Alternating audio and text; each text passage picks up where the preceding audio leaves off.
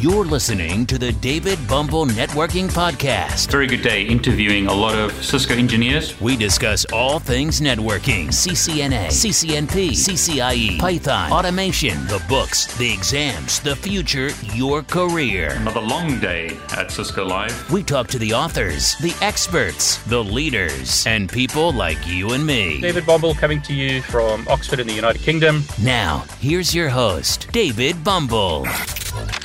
Jeremy, in GNS3 version 2.2, I believe you changed the APIs of GNS3, is that right? That is correct. And, you know, the whole world's moving towards programmability. That Cisco pushing this whole network automation, network programmability thing.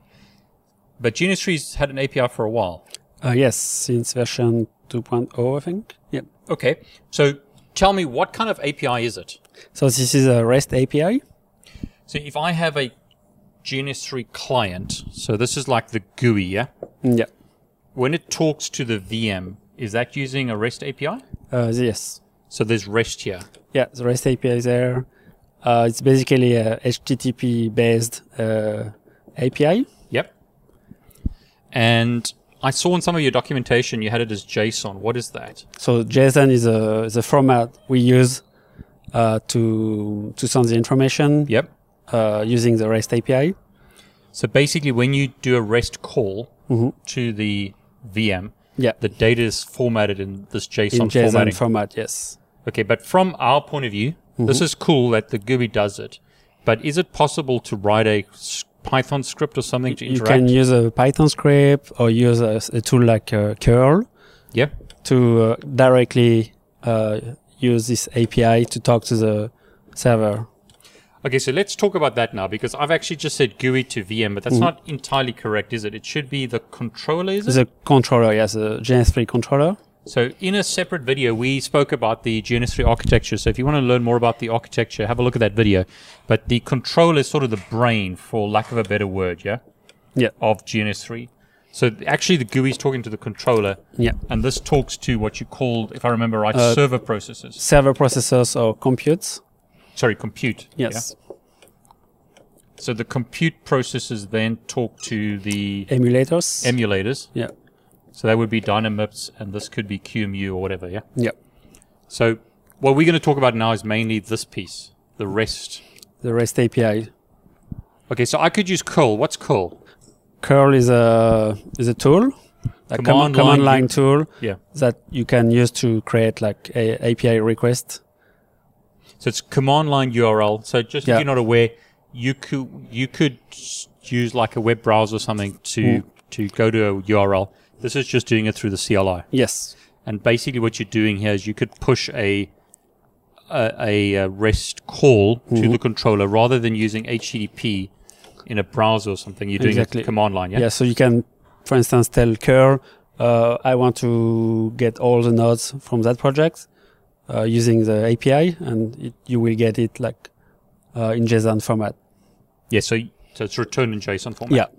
And I mean, I could do the same thing with Python. Yes. So I could use what's it called, requests. Request, like the Python module. Yeah, so request is a Python module to talk to the do controller. Like HTTP based request.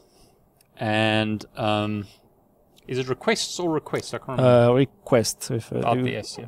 With S, I think. Oh, it's got S. Yeah, request, I think. Okay, so basically you could write a Python script. Yeah. The GUI is doing this anyway.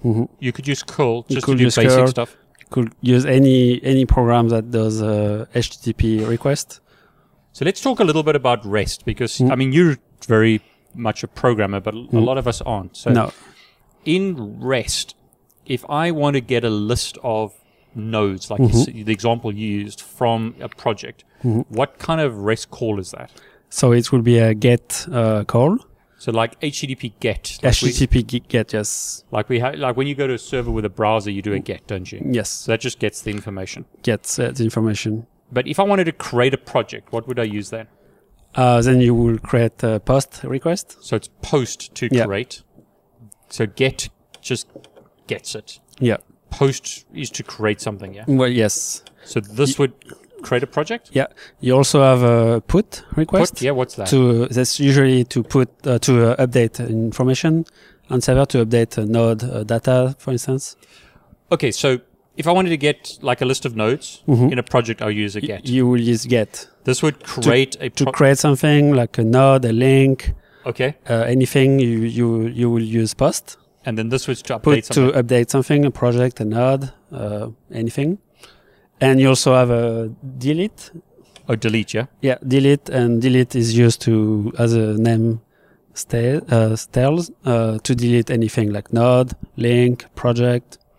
So you could automate an entire project, all the nodes, all the links, just using everything using API.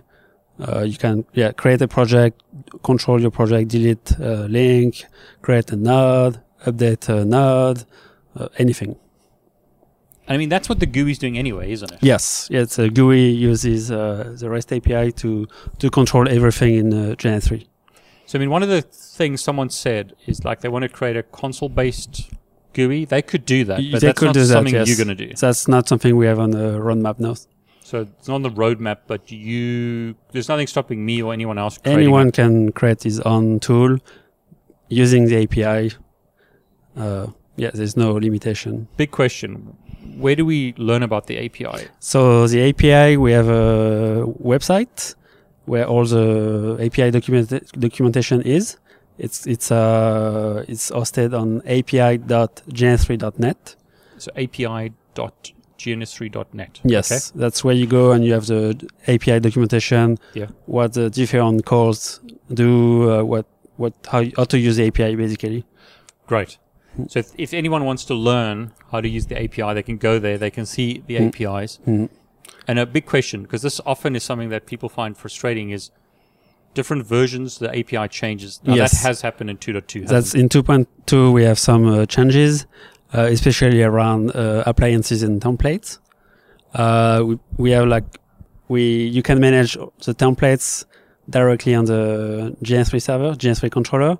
So you have a new endpoints for templates, and also there was minor changes around the appliance endpoints. Okay, but going forward, the API could change, but you're going to try and keep it minimal, will you? We will try to keep it minimal, or we're going to change a version of the API. Oh, okay. So what version of API will it be with 2.2? Will be it is version 2 of the API. But someday we might, if the changes are major, we will use like a version 3. Okay. Anything else you want to tell us about the API? No, I think that's everything. So, I mean, just for everyone's benefit, again, this API that we're talking about is between the clients and the controller. Yeah. But you do use REST between the controller and the compute nodes, but that's internal, isn't it? That's internal. You're not supposed to use this API. Use a public API for the GNS3 controller. That's great, Jeremy. Thanks so much. Yeah, you're welcome. So, if you want to try it out, have a look at api.gns3.net. Was it? This is correct. Yes. Yep. And you could use Python, anything like that, Bash scripts, or just use curl to interact with the GNS3 server. Brilliant, Jeremy. Thanks. Yeah, you're welcome.